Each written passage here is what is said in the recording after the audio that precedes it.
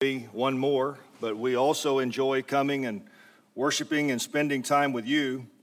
Those of us in Stillwater, Oklahoma, if you don't know, I'm an elder at the church in Stillwater, Oklahoma, and we feel like that over the years, the church here in Amarillo has stolen some of our members, and we've given the elders here a lot of grief about that. But in reality, if you have to lose kids, and it's inevitable that they go on, we couldn't think of a better place for them to end up. This is a wonderful place. It's a wonderful congregation for kids to be a part of, and we enjoy that, or we enjoy that they are here. Got a little too much technology going on here with the thing and my readers and all that, so hopefully they don't get tangled up in too big of a mess this morning. I'd like to visit with you a little bit this morning about character. You know, we use this word character in more than one way. At home on Wednesday evenings, we do character studies right now. And when we use the word like that, it simply means a person in a story, and we discuss that person and their lives, and that's how we use it. Sometimes you hear it said that he or she is quite the character. And in that term, it usually means, or in that way, it usually means more than just a person in a story. It means that they have a very unique personality, or they're a very unique individual or something like that when we say they're quite the character. But this morning, what I want to talk about is a study about character. Character is defined by Webster in this way: the complex of mental and ethical traits marking and often individualizing a person, or the mental and moral qualities distinctive to an individual, or someone's personality, their nature, their disposition, their makeup. And I think we all understand what that means. It's just all the things about us that make us who we are. Dear Abby, Abigail Van Buren, for those of you who may be familiar with her, I don't know if she's in the paper anymore. I don't get the paper anymore. But it says, she once said, the best index to a person's character is how he treats people who can't do him any good and how he treats people who can't fight back. And I think that's pretty interesting if we think about it in those terms, the way we treat people who might have power over us or people who might be in a position to do us some good, as opposed to the way we treat people who can't fight back and who can't do anything for us. What does the Bible say about character? Well, you know, the word character itself, in the version of the Bible that Paul carried, the New King James Version, that word character is used 0 times. And for the record, I don't really believe that Paul carried the King James Version, But that word in the King James Version is found 0 times. It's found a couple of times in the New King James Version, and I believe it's found 3 times in the ESV. One of those times that this word is found in the ESV is after the story that the adulterous woman was brought to Jesus. And then he began to speak to the Jews that were there, and he encouraged them to believe on him. And he told them that the truth would make them free. And then their response was, but, we're descendants of Abraham. We've never been in bondage to anyone. What do you mean the truth will make us free? Jesus said in John 8:44, you are of the father, the devil, and your will is to do your father's desires. He was a murderer from the beginning and does not stand in the truth because there is no truth in him. When he lies, he speaks out of his own character, for he is a liar and the father of lies. So Jesus said to the disciples, this is who Satan is. He's a liar. That's his character. That's his makeup.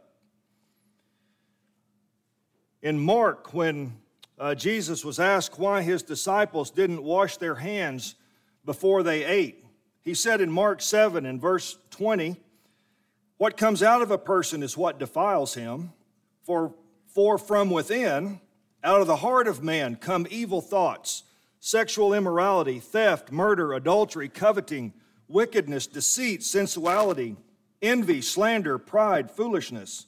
All these evil things come from within, and they defile a person. Now, I understand the word character isn't used in this passage here, but if you'll remember our definitions, Jesus is basically saying a person speaks and acts like he is on the inside.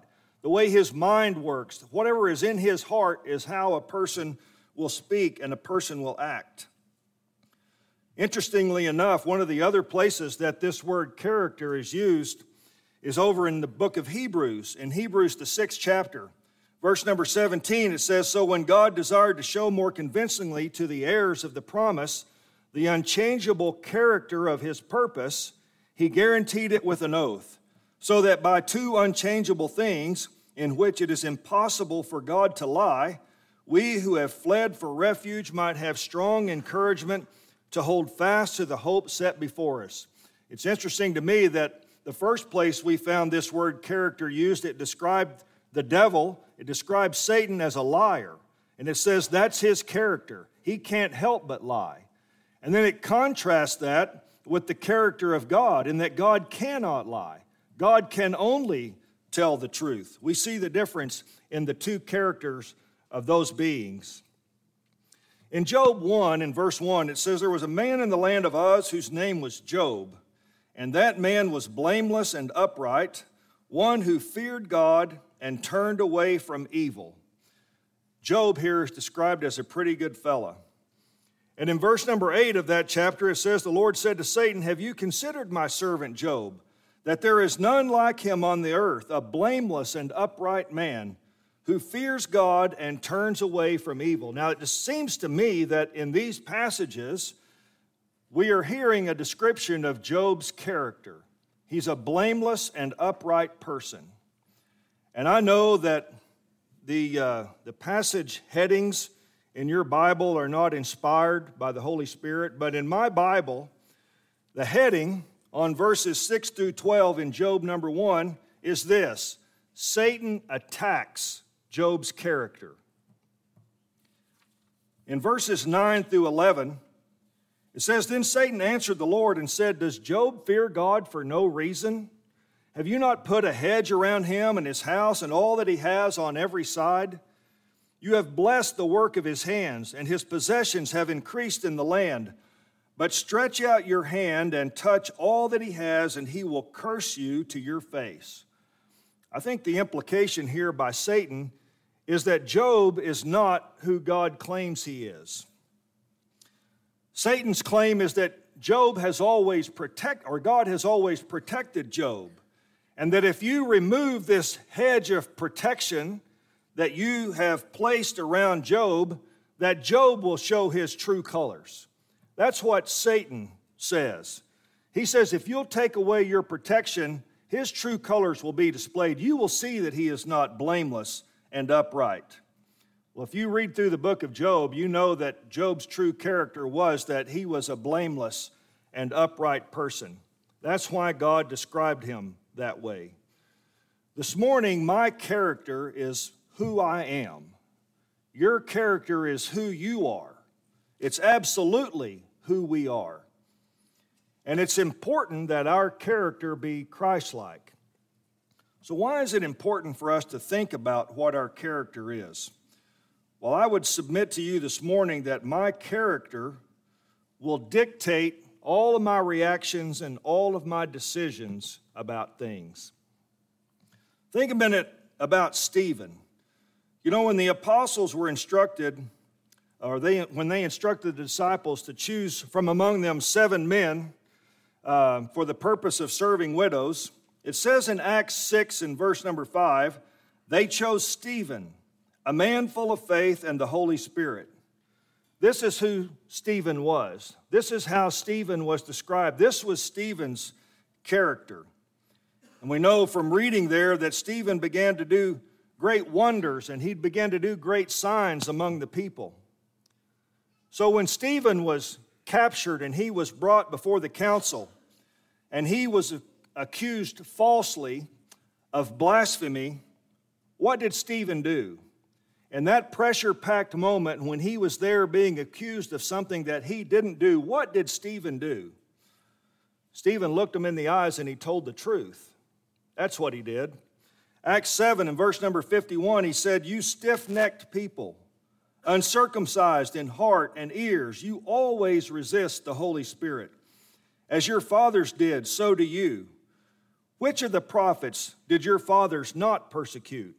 And they killed those who announced beforehand the coming of the righteous one, whom you have now betrayed and murdered.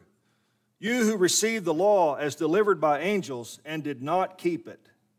Why was Stephen called a man full of faith and the Holy Spirit? Because that's who he was. And when he was falsely accused, he didn't back down. He didn't make excuses. He didn't try to get himself out of the situation. Stephen looked him in the eyes and he told it like it was. When I think about that, I think about Peter as he was sitting in the courtyard and they came to him and said, "Hey, you were with Jesus." And Peter began to deny that he knew him, and finally to curse and to swear that he knew Jesus and that he was with him. Now, I don't want to suggest to you this morning that I think that was Peter's character, because all of us make mistakes. And I think Peter made a mistake there. But I would like to take my chances in the day of judgment with Peter's resume. So I don't want you to think this morning that I think Peter had a bad character. What about Uriah? Do you remember after David committed adultery with Bathsheba and found that she was pregnant, and he was trying to figure out, what in the world am I going to do about this situation that I've got myself in? So he asked that Uriah come home. He thought if he could get Uriah back from the battlefield and spend a few nights at home, then it would all be covered up. Everyone would think that the baby was Uriah's. What did Uriah do? Well, he refused to go home and sleep in comfort with his wife, because as Uriah the soldier, that was not his character. Uriah said, if my men are going to be outside sleeping on the battlefield, then I'm going to sleep outside. I'm not going to go home and be comfortable. That's who Uriah was. I heard it said one time, or I read somewhere, that if you want to judge someone's character, surprise them. A decision that I have to make in a split second or under duress will really show my character. I remember one time when Carson was little and he was taking pitching lessons from this guy, and this guy said, okay, he said, I don't want to go through a bunch of fancy stuff. He said, I'm just going to throw you a ball, and I want you to throw it back to me as fast as you can. I want you to see how fast you can get it back to me. And he did that 3 or 4 times. And he said, what I'm trying to find out is, how do you naturally throw a ball? Because some people throw here and some people throw here, all different places. And if you think about what someone wants you to do, you'll try to do that. But if you try to do it quickly, you're just going to do whatever's natural to you. That's how we react in times of stress, in times of quick decisions. We react according to our character. What happens when you're in the drive-through lane at McDonald's on your way to work, as I am almost every morning, and there are multiple cars behind you and in front of you, and you're already 5 minutes late for work, which I'm not, but some people are, those people who are behind me probably.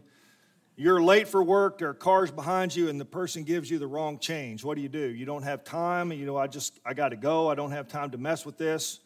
Or you just take the time to make it right because that's what you do. And that's a little thing.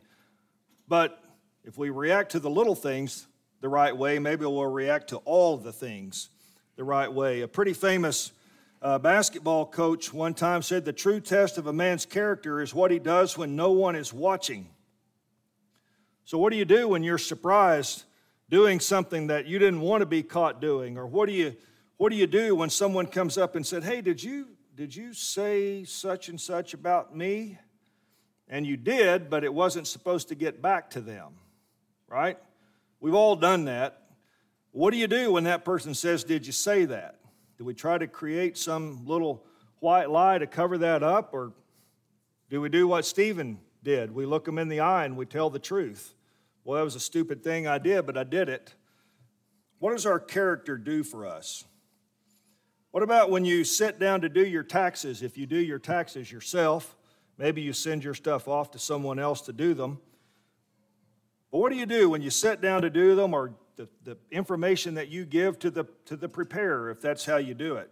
No one's watching, right? I mean, the IRS isn't going to know about those cash deals if you don't tell them. So that's what you do when no one is looking. How do we handle those kinds of things? What does our character have us do?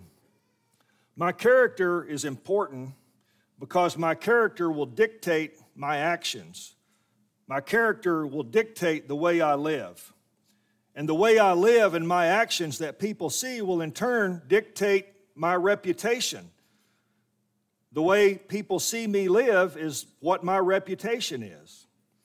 And then ultimately, the reputation that I have will dictate the amount of influence that I'm able to have on someone. I understand that you guys have just finished studying about the qualification of elders and deacons, and one of the qualifications of an elder is that he have a good report of those that are outside the church.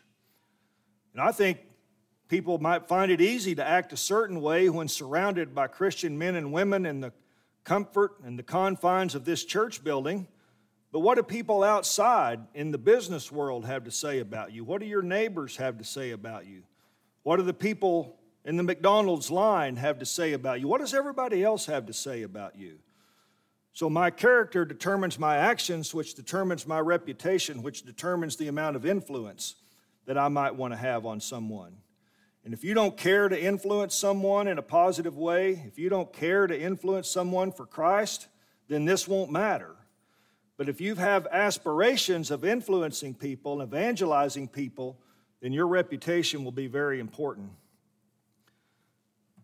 You know, after Saul was converted on the road to Damascus, the Bible tells us in Acts 9 what he did after he reached Damascus. It says in verse 20, "And immediately he proclaimed Jesus in the synagogues, saying, 'He is the Son of God.'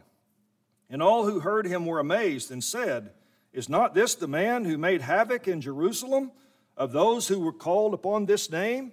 And has he not come here for this purpose, to bring them bound before the chief priests?'"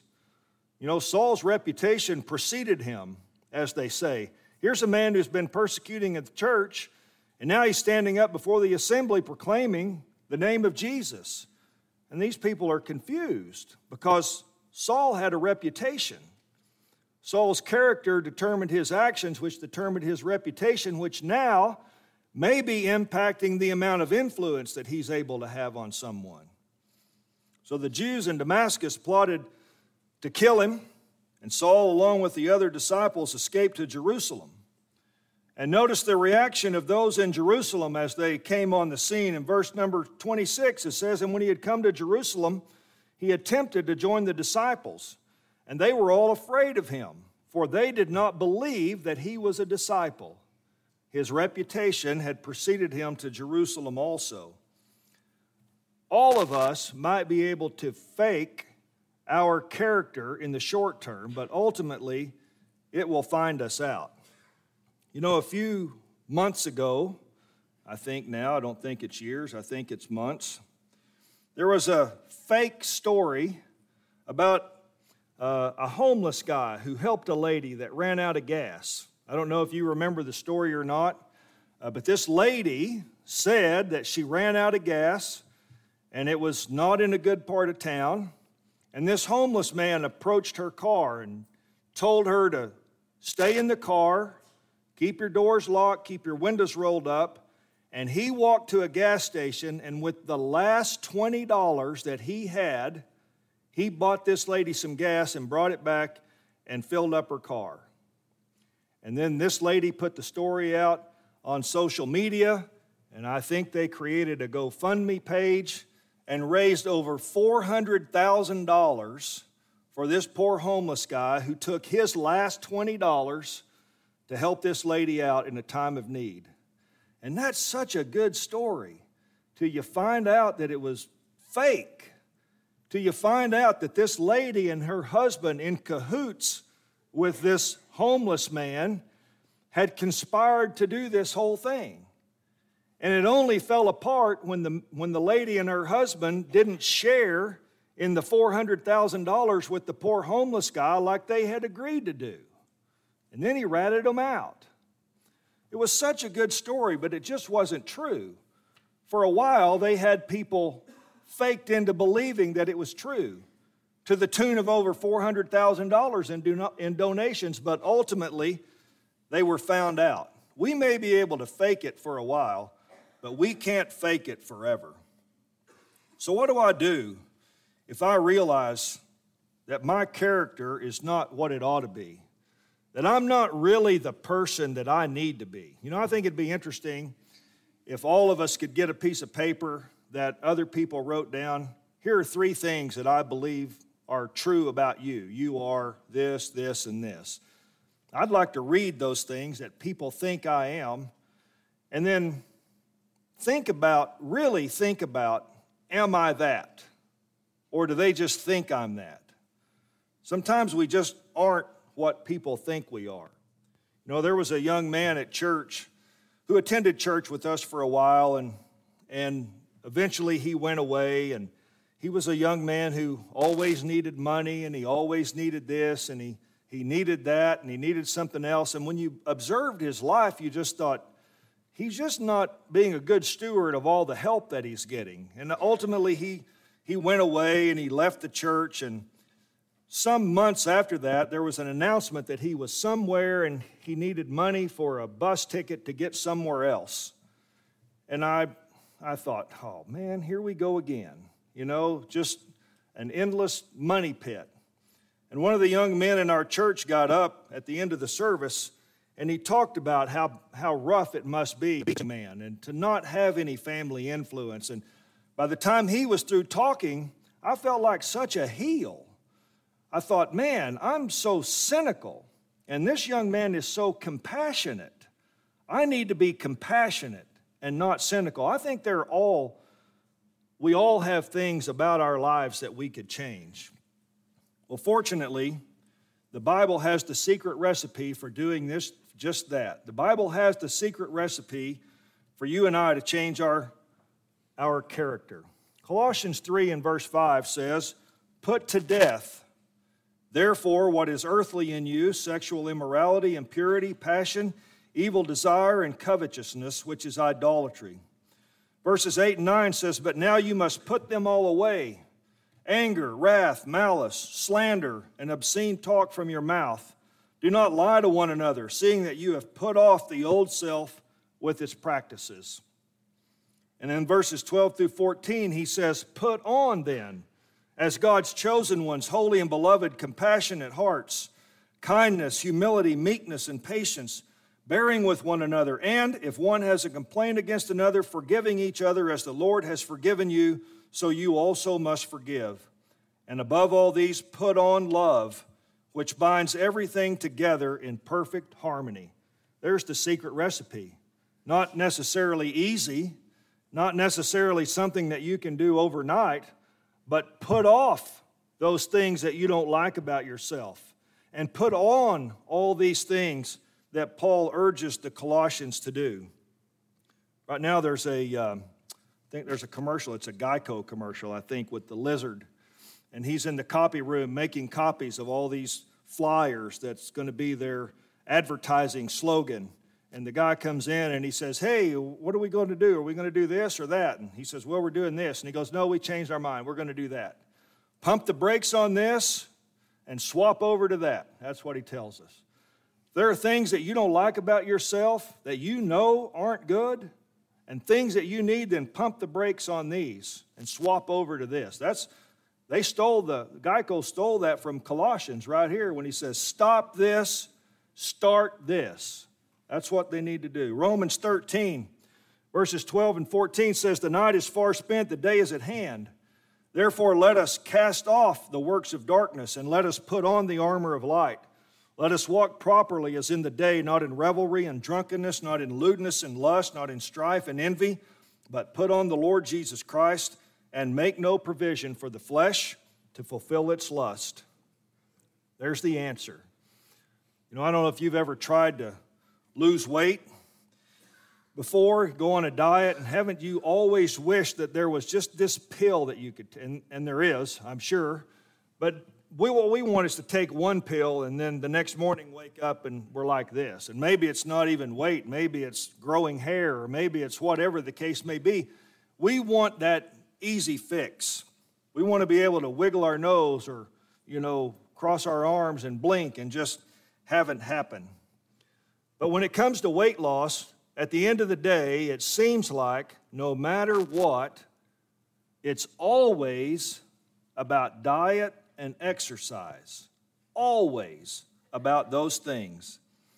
And the same is true for you and I if we need to change our character from bad to good. It's about diet and exercise. The rich young ruler, when he came to Christ, ended up going away sorrowful. Why? Because he had great possessions. He couldn't exercise and get rid of that mindset. He couldn't make that change. For us today, I think the secret is to consume the Word of God and practice it. That's our diet and our exercise. For your diet, consume the Word of God. For your exercise, practice it. Put off and put on. Philippians 4, verses 8 through 9 says, "Finally, brothers, whatever is true, whatever is honorable, whatever is just, whatever is pure, whatever is lovely, whatever is commendable, if there is any excellence, if there is anything worthy of praise, think about these things. What you have learned and received and heard in me, practice these things, and the God of peace will be with you." What we have heard, what we have consumed, practice. Diet and exercise is the way that we change our character. Know it and do it. If you're here this morning and you've never put on Jesus Christ through baptism, if you're here this morning and you believe that Jesus is the Son of God, that He died for your sins, that He was buried, that He arose the third day, and that you can partake in that death, burial, and resurrection by being baptized, if you've never done that and you would like to do that this morning, then we'd be happy to help you with that. Or if you're here this morning and you feel like that you need to make some sort of change and you've tried and maybe you can, you want the prayers of this congregation to help you do that, then we ask you also to come while we stand and sing the song that was selected.